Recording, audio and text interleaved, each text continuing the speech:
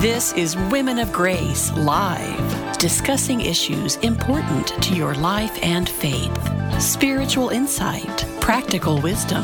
Join us as we transform the world one woman at a time. Women of Grace, for such a time as this. Now, here's your host, Johnnette Williams. Well, good morning, everyone, and welcome to Women of Grace Live. I am Johnnette Williams, absolutely delighted and happy to be with you today.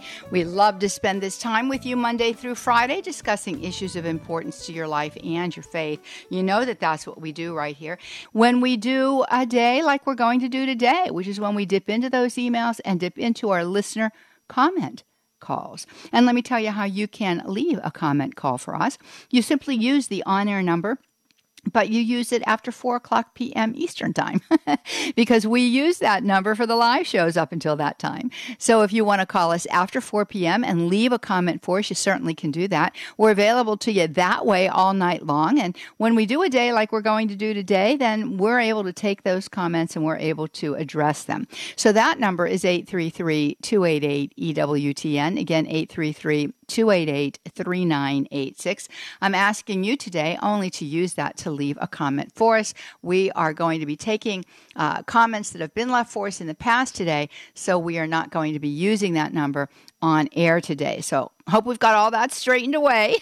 Always do like to invite you to get out there to our website, womenofgrace.com. Has all kinds of great things for you there. One thing it has for you is a listing of our upcoming events, where I'm going to be, who's going to be where, what we're going to be talking about, and generally speaking, a way to register right online there. Oftentimes it's me in person, but sometimes it's when we're doing something virtually. We have been doing a lot of things virtually, and we discover that people do enjoy that because it enables them to be present to an event when otherwise they might not be because of travel restrictions or inabilities to make a certain date. We've got all of those beautiful, beautiful events archived for you underneath our Women of Grace exclusive opportunity that's available for you on our website. That is there, as well as the webinars that we've done on a great variety of topics. All of our conference talks and retreat talks are also archived there for you. I'm telling you, it is a veritable, veritable treasure trove of good Catholic information and inspiration. So we invite you to subscribe to Women of Grace Exclusive. Very inexpensive amount on a monthly basis, or you can pay it yearly, of course, too. But all of that being said, it's a really great investment because you cannot, spend money any better way than investing in your eternal salvation. And I'm not saying this is going to bring you eternal salvation. That's up to you to cooperate with God's grace. But it certainly can inspire you to do that. It can give you the tools that you need to do that. It can put you in a position where you want to do that simply because the Holy Spirit prevails. So we do invite you to become a subscriber to Women of Grace Exclusive. As we look at the opportunities that are available for us in our day and time, we realize that God always meets our needs, and we are a needy people today. We are facing so many difficulties, so many various kinds of worldwide struggles, not to mention that which is going on in the United States, in Canada, with our neighbors to the south of us too, in Mexico and South and Central America, all kinds of things that are happening in this part of the hemisphere, not to mention what's going on across the waters into Europe and beyond. So we need every gift that God wants to give us. We need every spiritual blessing that God wants to give us, and we need to be good cooperators with the grace that comes by way of these manifold blessings. And I do believe that many of the apostolates that have been raised up at this moment in time, I would say everyone that's been raised up at this moment in time, really is about a work to help us to be able to put at our disposal opportunities to experience these graces and opportunities to cooperate with those graces and to give us instruction on how to cooperate with those graces. That's a whole lot of the work that we do at Women of Grace for the broad audience, right, for men and women. But then in a very special way, we do it for women. And so I want to encourage you ladies, if you have not yet taken the Women of Grace Foundational Study, or even if you have taken the Women of Grace Foundational Study, I want to encourage you to do so and do it again if you've taken it in the past. I just talked to somebody this past week who was sharing with me about her first entry into the study, her desire to be a facilitator, which she is going to be and is in the process of becoming. But she said that, so many women that she knows has taken the foundational study more than one time. And I tell her that's because we are never spiritually in the same place that we were when we took it in the past. And, neither are the circumstances of our lives. They're all different too. So there's a different application at every time we take it. And thirdly, it's because the teachings of the church are there. It's because the teachings of sacred scripture are there. It's because these are eternal truths. They're immutable truths that women are learning. And you can never plumb the depths of these immutable truths, right? We can't exhaust them because they're infinite. They're a mirror of God. God is truth. Jesus is the way, the truth, and the life. So you cannot exhaust the second person of the Blessed Trinity made flesh, Jesus. So there's always something new for you in that study. And if you've not facilitated, I want to encourage you, be a facilitator. Become a spiritual mother to other women who then can be spiritual mothers to other women. And I think that we can begin to see what kind of an effect this can have in the world. If we all come to a deeper understanding and appreciation of who we are as daughters of the Most High God, and we begin to live out that reality to the best of our ability, if we begin to allow the feminine genius to live in us, right? And to cooperate with the grace of the feminine genius, we begin to discover that great things happen. And to the extent that we can introduce women to that and then have those women introduce other women who introduce other women who introduce other women, well, I'm telling you, ladies, I think that we can see, a tremendous effect that women can have in the world today. I do believe, as many others do, that woman is God's secret weapon for this our day and time. So what is the purpose of our Women of Grace foundational study? Is to train up women. It's to help women understand who they are, to step with confidence into the great gift of their spiritual maternity, spiritual motherhood, to acquire, and to expand the feminine genius within themselves. Not to hearken to the zeitgeist of the day and time, to the radical feminist agenda that convinces us that, gender is not immutable and that there's nothing special about being male or female, that it's all social engineering. To stand in the face of that and say, oh no, I know differently. And then we become this woman that has the power of God at her side and can do great and mighty things, not on her own, but through the power of God that reigns within her. And that's what we're about. So I do want you to get out there to womenofgrace.com. If you haven't taken this study, take it. Find out where it's being offered. Call us at Women of Grace. Our number is available for you right there on our website. We want to encourage you. We want for you to be set free so that you can set others free. Woohoo! Isn't that a great idea? We think so because it's not ours. It was an inspired thought of the Lord that caused Women of Grace to come into being. And I do think that that's why it's been so very fruitful. So we invite you to check it all out there at womenofgrace.com. When we come back from the break, we're going to be taking a lot of your calls and a lot of your messages that have come to us. And a lot of them center around heaven. So we're going to be talking about heaven when we come back from our break. Looking forward to being with you right here on Women of Grace Live. We are not taking calls today. We are listening to the comment calls that have been left for us and answering them. You're going to be excited to hear what others have left, and we want to invite you to use that comment line too. It's 833-288-EWTN, same as the on-air line. Use it after 4 p.m. Eastern Time. We're coming right back to you. More on the other side of the break. I'm Johnnette Williams. This is Women of Grace Live.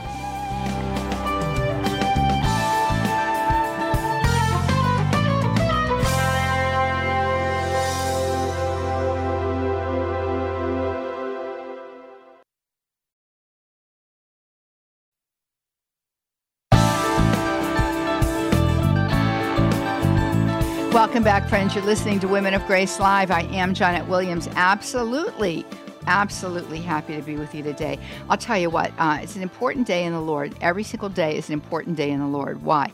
Because every day God is dispensing abundant graces upon us, and He wants us to use these graces to be transformers in this our day and time. Yes, He does.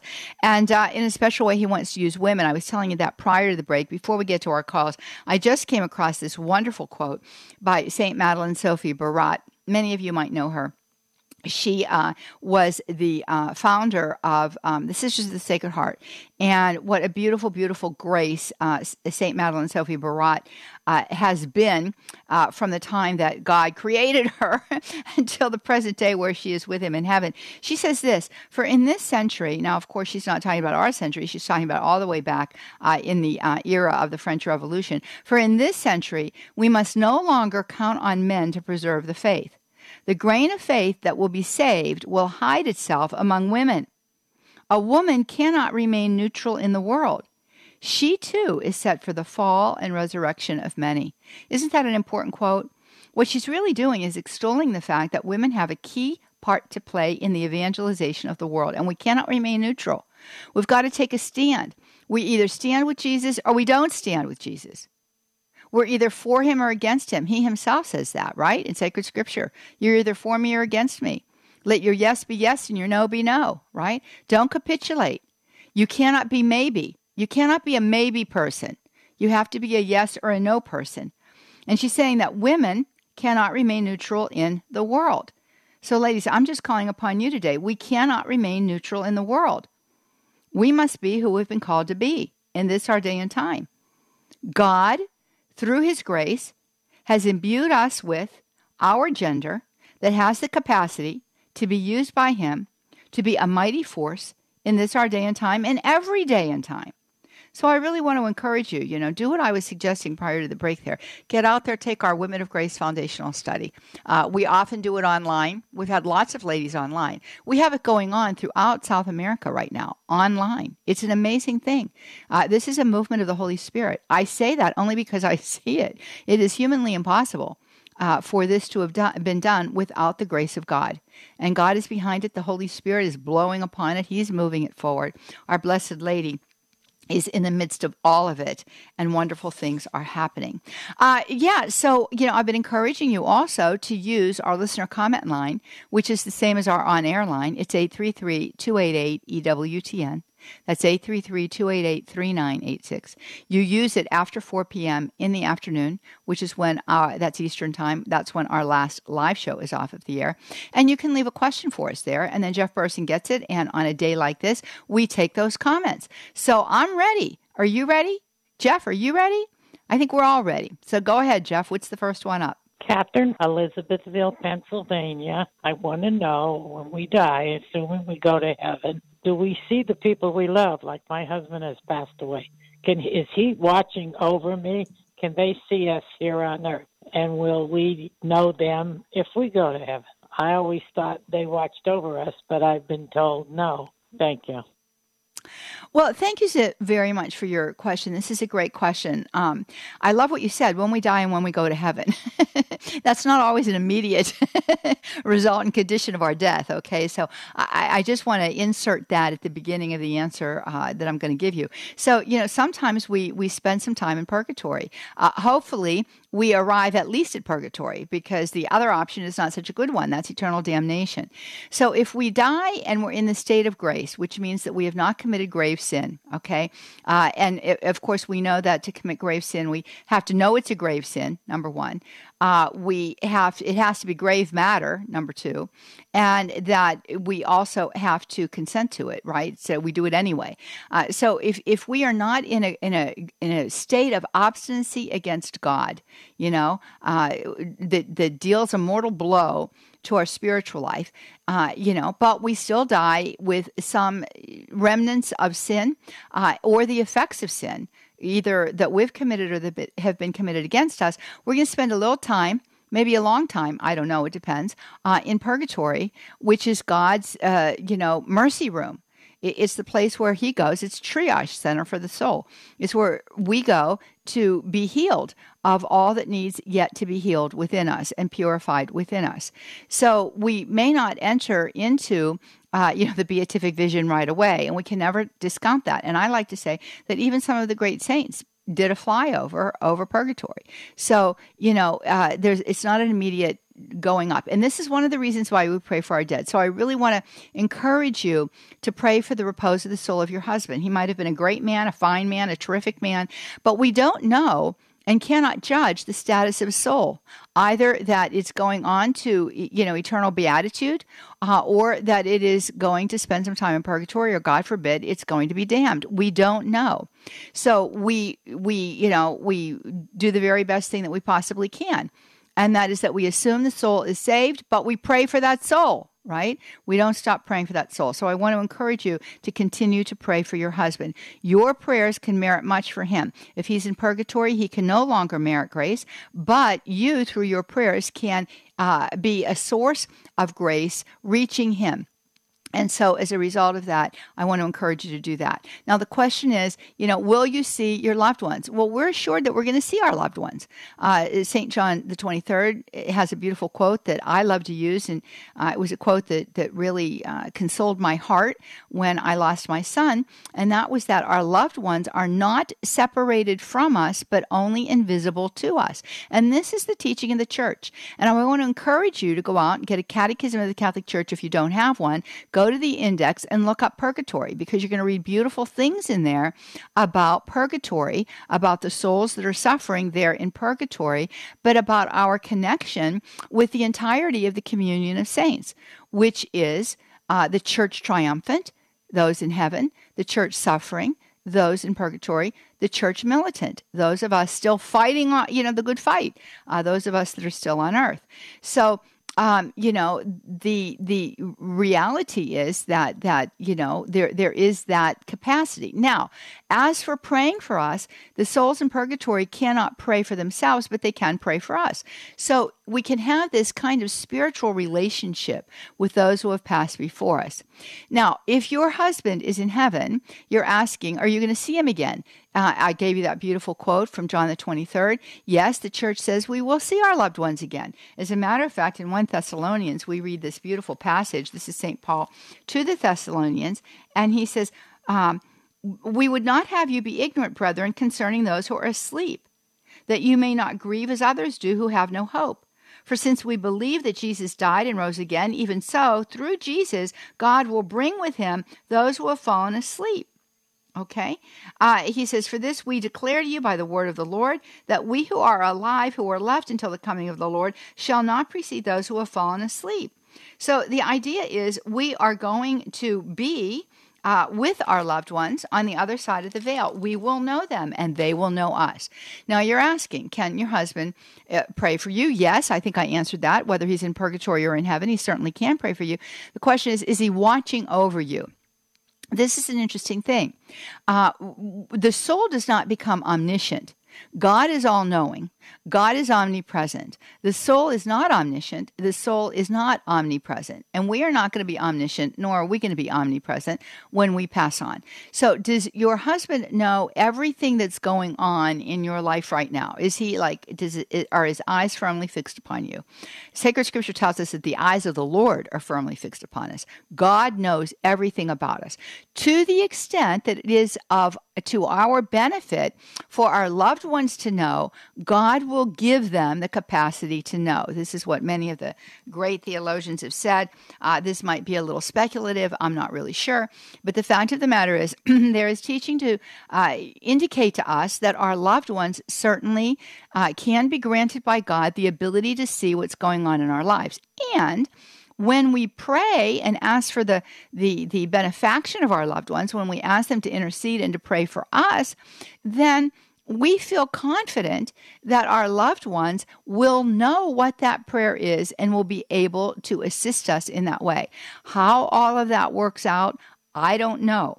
And there might be writings about it. I'm not overly familiar with them if they are. But I can say this. I think that our guardian angel plays a part in this. We know that our guardian angel will carry our intercessions to the Lord. And I'm sure that our guardian angel who carries the intercession to the Lord, is also there maybe to take our intercession from the Lord to our loved one, and I'm sure that it pleases our deceased loved ones to interact with us in this way. Now, this is not the same thing as conjuring up the dead. This is not the same thing as trying to evoke the spirits of the dead. This has nothing to do with that. It has to do with a marvelous connection between the mystical body of Christ, those in heaven, those suffering in purgatory, and those still fighting the good fight here on earth, the church militant. I hope that helps you. Frankly, I think it's a holy practice to interact with our loved ones there and to pour out our hearts to them. And I think our guardian angels are very instrumental in carrying those messages forward into the heavenlies. That's what I'm going to share with you today. So I hope that helps you very much. Do we have another call? Laurie, Bradley, Illinois. Do all people go to purgatory to pay for their sins when they die? All right, Laurie from Illinois. The answer to that is no. Not all souls go to purgatory. The use of that word "all" is what gives you the answer that you're receiving. Not all souls go to purgatory. Some souls will go straight to heaven. Absolutely. But unfortunately, some souls will be damned to hell. Now, understand, God does not damn a soul to hell. A soul damns himself or herself to hell. Okay? Notice that I use gender there, because we never change in heaven. We're either male or female in heaven, according to the way in which God created us. So, though there is not the corporeal reality of the body at that moment, nonetheless, the essence of the person, which has to do with whether he is male or female, remains. Souls are not androgynous. They don't morph off into some kind of asexual being. There is still a presence, there's still a reality about them that is male or female. As a matter of fact, because St. Thomas Aquinas tells us that the soul is the substantive form of the body, then the reality of the body, the physicality of the body, indicates something about the soul. This is why, the church's position on this transgenderism is as it is. You can mutilate the body, you can surgically alter the body, but you can't change the reality of who the person is. And we even know that physically, because the DNA is always going to show that that's a male or a female. It's never going to change, no matter what our psychology might be, or how we're trying to convince ourselves, or what we do to the body. We're going to remain who we are, and we're going to remain that way for all eternity. So at the moment of death, there is a particular judgment. The soul meets God face to face, and there is this moment of accountability. And this moment of accountability is that which determines where we end up for all eternity. If we die in a state of grace, as I was explaining a little bit ago, if we die in a state of grace, then we are going to either enter into eternal beatitude if all of our sins have been, temporal punishment for our sins has been remitted, and all of the wounds of our heart caused there by ourselves, the residual effect of sin, either ours or others, is also resolved. We're going to enter straight into heaven. If, however, there's a vestige of that remains to greater or lesser extent, it's going to be worked out, and it's going to be worked out in purgatory, which is why I always say, let's try to take care of these things in this life, because it's going to be a lot harder to take care of it in the next life. It's going to be far more painful there than it is here.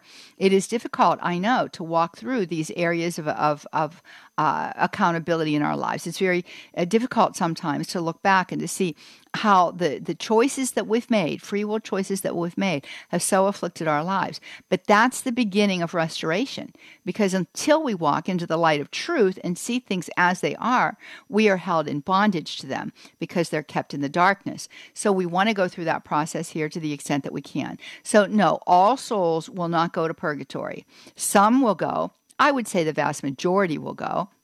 Speculation on my part. Some will go immediately to heaven. Some will be damned by their own choice. Their obstinacy against God will remain even when they know that their eternal destiny is right before them. So there you have it. I hope that helps you. And I think we have time for one more call. And if not, we'll take it after the break. Let's see what we've got here. Cynthia, Benton, Louisiana.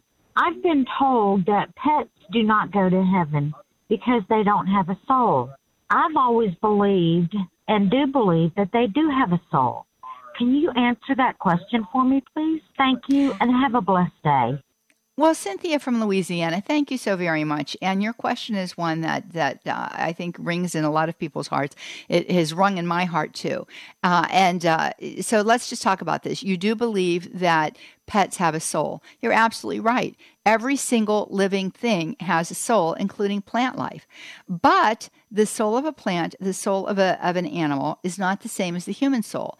Only the human soul is immortal. All right?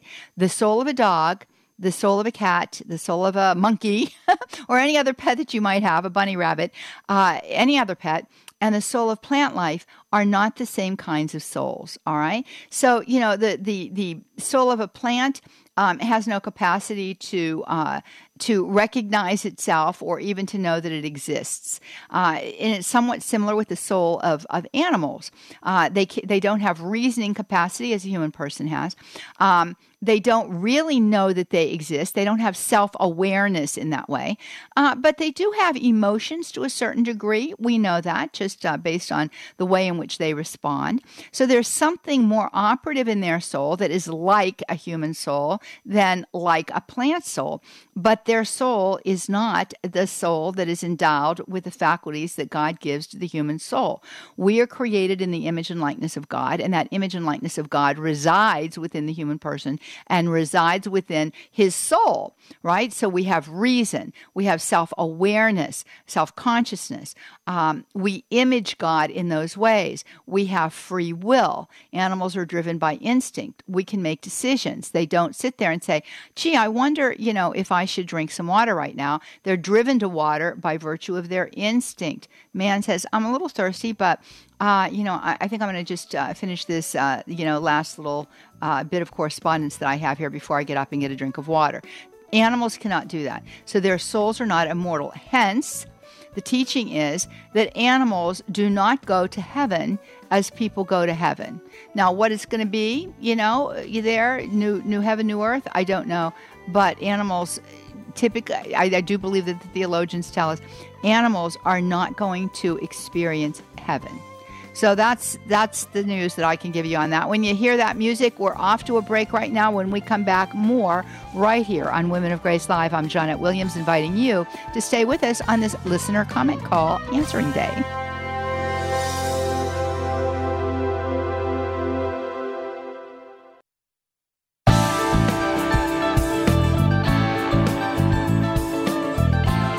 Now, Cynthia, I'm coming back to Cynthia, everybody. Welcome back.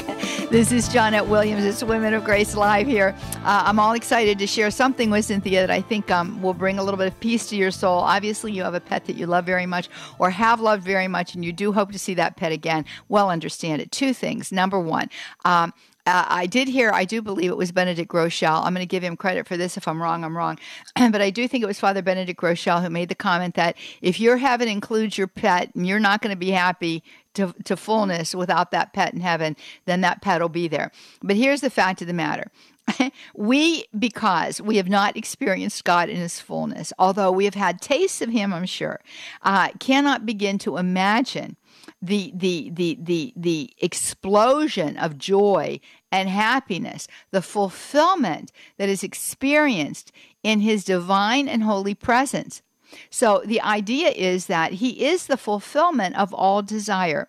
So if God is the fulfillment of all desire, and we look at that word all, which is all-inclusive and leaves nothing out. If God is the fulfillment of all desire, we are going to be instantly filled to overflowing with joy and heavenly beatitude, and it will expunge any other kind of desire that we would think we would have since we're still on this side of the veil, right? Because we don't see with eternal eyes at this point. We don't understand with eternal vision. We see it, but we see it, as St. Paul says, as in a mirror dimly. We don't see the fullness of it. When we see the fullness of it, everything is going to fall into that category of divine and holy fulfillment. So I don't think you need to worry about it or grieve about it or become despondent over it. Isn't it beautiful that God entrusted a pet to you in this life that brought you such joy? And the joy of the moment is satisfying, and that joy of the moment should be enough. So I hope that helps you right now. Look for the great reality that you're going to see God face to face. Oh my goodness, that's going to be quite an amazing eternity. Do we have another call there, Jeff? Kathy from Des Moines, Iowa. Question regarding just when you're kind of near your death, do you kind of go in and out? I wonder, kind of experiencing that with a family member. I, as a devoted Catholic, feel that you do. Asking, concerned about it. Thank you. Oh, sweetheart. I think it's Kathy. I think that's your name, right? And my heart goes out to you in this moment. I know how difficult that is, having been there for the death of my mom and my dad and my late husband. I know that moment very, very well. And what you're really asking here is it possible that in some way, they're already experiencing a taste of eternal life, even though they're still confined to the body. And I think that is true. I think that is a point of transitioning that can take some time to happen. I remember with my grandmother, though I wasn't at her bedside, I was out of town when my grandmother passed, but I can remember the family members were commenting that she was talking to her deceased sister, for example, and it called the attention of the family members asking if they could see her. I remember with my late husband, he would look up, towards the ceiling, and he would ask me, can you see them up there? Do you see them?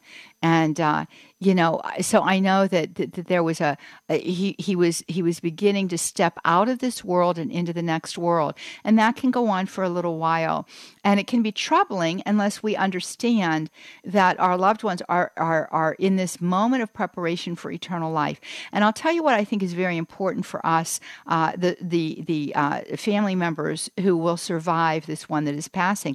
I think it's very important for us to make use of that opportunity, not to be appalled by it or frightened by it, not to be,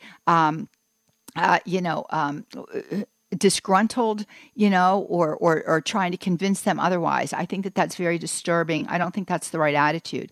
I think that we need to be aware, okay, this is what's happening. My loved one is preparing, and God is preparing my loved one for this death that is going to take place. And this is a very fertile time for prayer. Prayer is very useful and beneficial. And it's also very calming to the person who is passing, especially if this person is a person of faith.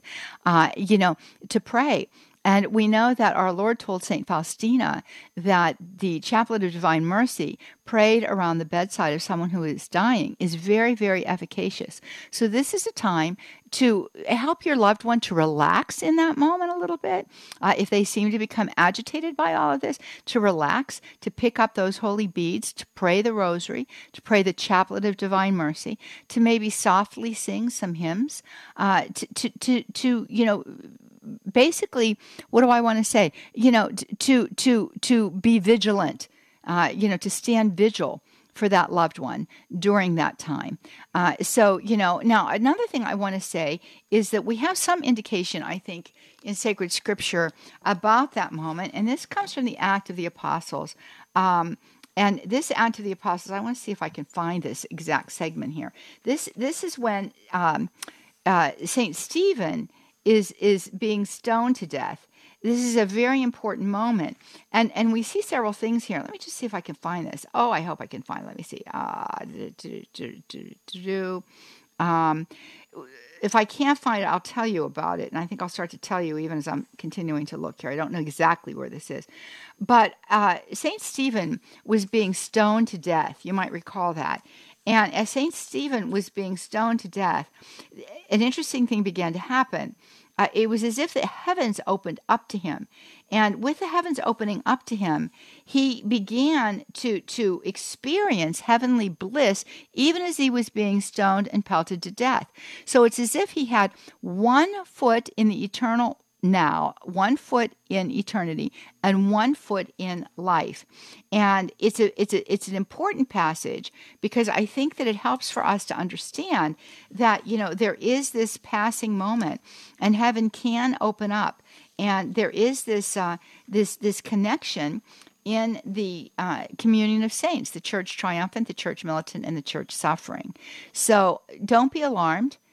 Take this as a beautiful opportunity to increase prayer, to be vigilant around the bedside of your loved one, to remain firm, and to be of great assistance to them. So I'm getting a message here. It's Acts 7, verse 56. Let me find that really fast here.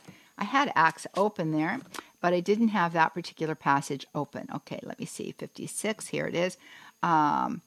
Okay, I'll start at 54. It says, "Now when they heard these things, they were enraged, and they ground their teeth against him."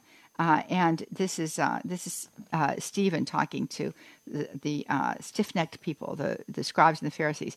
"But he, full of the Holy Spirit, gazed into heaven and saw the glory of God, and Jesus standing at the right hand of God." Now note, this is taking place in time, but out of time. "Now when they heard these things, they were enraged, and they ground their teeth against him. But he, full of the Holy Spirit, gazed into heaven and saw the glory of God, and Jesus standing at the right hand of God. And he said," and this is Stephen saying, "Behold, I see the heavens opened, and the Son of Man standing at the right hand of God. But they," meaning those who had the stones that they were going to pelt against him, "but they cried out with a loud voice and stopped their ears and rushed together upon him. Then they cast him out of the city and stoned him. And the witnesses laid down their garments at the feet of a young man named Saul. And as they were stoning Stephen prayed, "Lord Jesus, receive my spirit."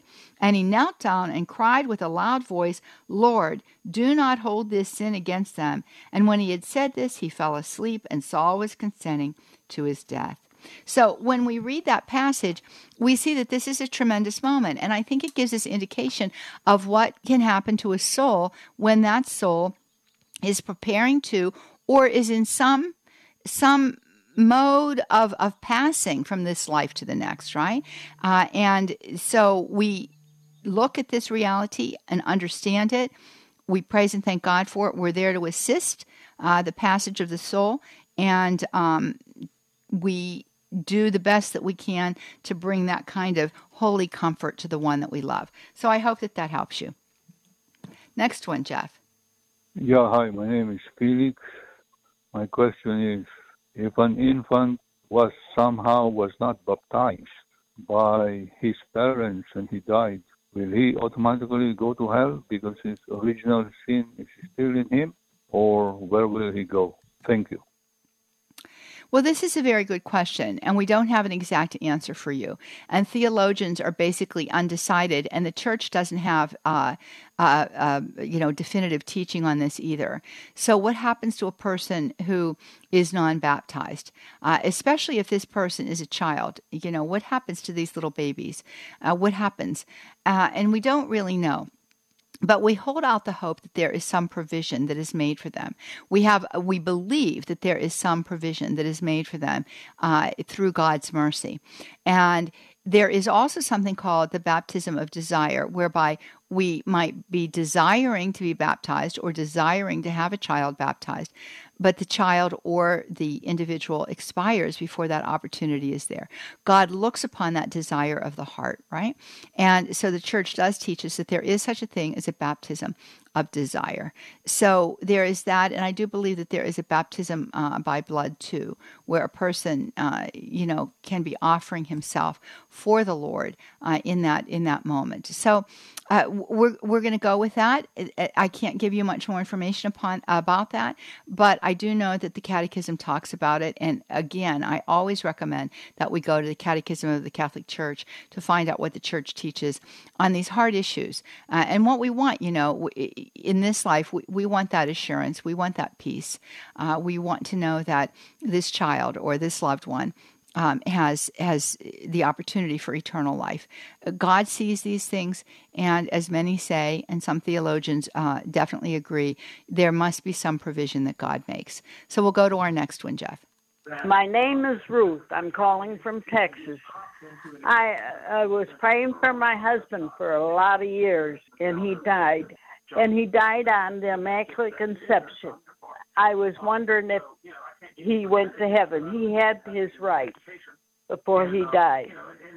Would that be a sign that he did go to heaven? Thank you. Well, thank you, Ruth from Texas. Let's talk about this for a moment. You don't tell me too much about the history of your husband. So I don't know, in reference to the question that was just asked, if he was baptized. Now, you say he had his rites. I'm thinking that you're talking about he had the sacrament of the anointing of the sick contained within that, the last rites, extreme unction. And if, of course, he received that sacrament, then it means that he was baptized.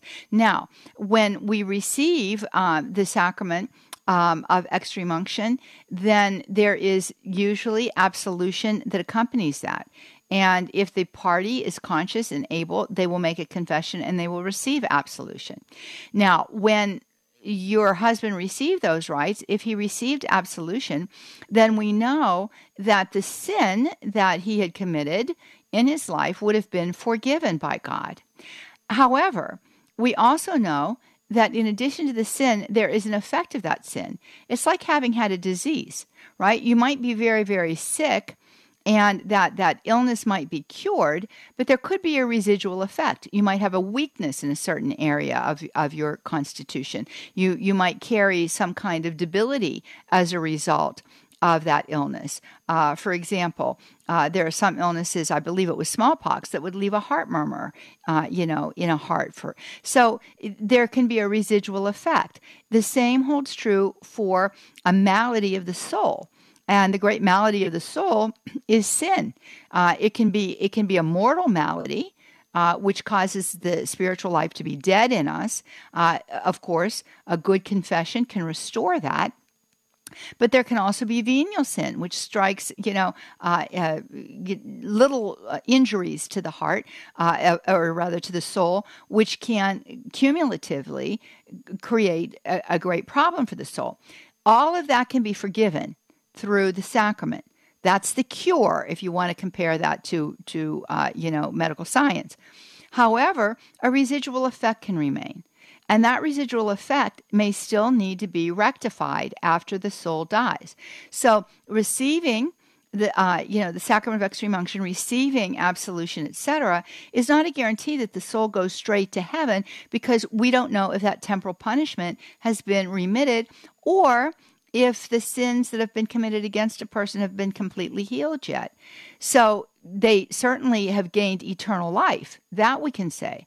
But we can't say that the soul has, gone straight to heaven. Now, you say that he died on the Feast of the Immaculate Conception. What a beautiful day to go into eternal life, I just must say. And it's always lovely when we can look at these days and we can see a connection to some aspect of our faith. Can we look at that sign, though, and say that that's a guarantee? I think that would be a stretch. We can look at that sign, though, and see it as a consolation, maybe, that heaven is giving us to slake the grief that we might be feeling in that moment, and to give us encouragement and to give us hope. But we don't ever want to take that as a definitive statement that the loved one has passed straight into heaven. Why? Because that would stop us from praying for that soul. And we should pray for every soul, because we don't really know if that soul went into eternal life. And if, in fact, it did, our prayers are not wasted. God will apply them to another soul that greatly needs it. That's God's economy. Nothing is wasted with God. And, but if our loved one still needs the help and the assistance of our prayer when he's gone on, then he's getting it. So what would I say to you? I would say that if your husband received the last rites, and he received absolution, and he was truly contrite for his sins and met all of the qualifications that are necessary there, then I would say you can be at peace that he has eternal life. You cannot determine, however, if he is in purgatory or if he's in heaven. So what is your job now? Your job is to pray for him. Your job is to have masses said for him. And probably until you take your last breath. And hopefully somebody will do the same for you when you have taken your last breath. And I would really encourage you to ask for that. Put it in your will if you need to. Thank you very much, Ruth. And I hope that helps you. We appreciate it. Another one, Jeff? I'm Marlene from Lancaster. And what do you think about the people who throw ashes of the dead in the parks and in the rivers. Thank you. Well, Marlene from Lancaster, I don't think favorably of it. I stand with the church on this one. Here's the thing. The human person has great dignity. The human person is created in the image and likeness of God. The human person, therefore, needs to be treated with the dignity that he or she deserves as a child of the Most High God who reflects his image and likeness. This is why Holy Mother Church treats the corpse of an individual with great dignity. And it is not a dignified thing to take the ashes and spread them everywhere. This is not what Holy Church teaches. Holy Church, who now permits cremation, but for many centuries did not permit cremation, Holy Mother Church, who now permits it, says that those ashes have got to remain intact and those ashes need to be buried. They're not to sit in an urn, on a mantle, in a home, or on somebody's bedroom dresser, or on a shelf. They are to be buried. They can be buried in one of two ways. They can be put to rest either in the ground or they can be put to rest in a columbarium, which has become very popular in Catholic churches, or in a mausoleum. But they have got to be put to rest. So we do not scatter ashes. They must remain integral. They must remain together. All right? So I think that it is... I don't know how the church would look at that in terms of evaluating that action, what degree of sin it might be. But I think that it might be a sin against our neighbor, a sin against fellow man. Many Catholics are not aware of this. This is not talked about from the pulpit. I don't think I've ever really heard anybody talking about this kind of a thing. And I think it's very important that we do talk about it so that Catholics are properly informed. Now, oftentimes, people will leave this in their will. They want their ashes scattered. And then what do you do about that? Well, I'm telling you, you do what God desires. Because God's desires, trump man's desires. And it's the will of God spoken to us through his holy church that we bury those ashes or we put them to rest, either in the ground or in a mausoleum of some type.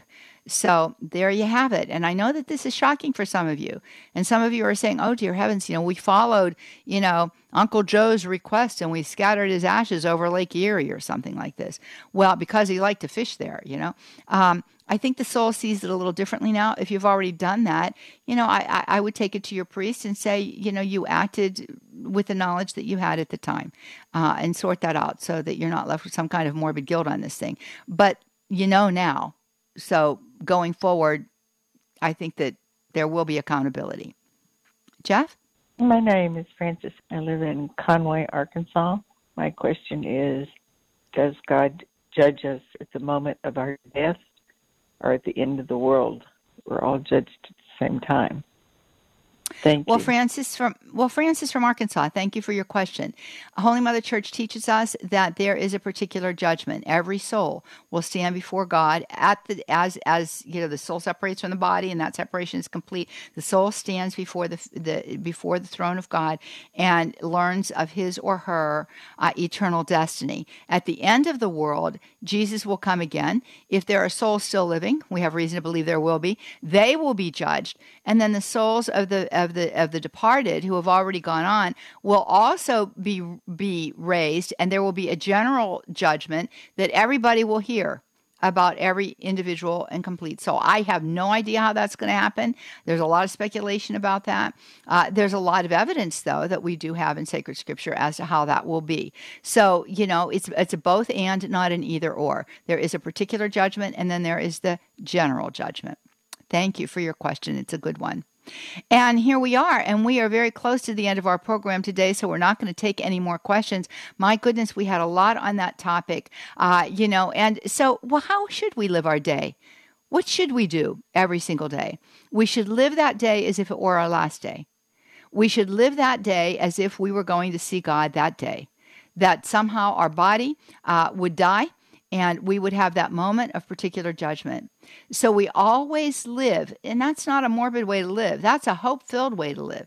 We should always live as if this day is the last day that we will have for as long as that last day may last. So let us live according to the law of God. Let us live according to the governance of Holy Catholic Church. Let us live according to the way in which Father God would have us interact with each other and interact with Him. It's been beautiful being with you today. We always invite you to leave a call for us there at our listener comment line. 833-288-EWTN is the number to use. I always tell you, use it after 4 p.m. Eastern Time, because that's when it's available to you that way. And we look forward to hearing from you via email as well, womenofgrace@EWTN.com. That's womenofgrace@EWTN.com. I'm Johnnette Williams. You've been listening to Women of Grace Live. Until we're together again, may God richly bless you. Bye-bye now.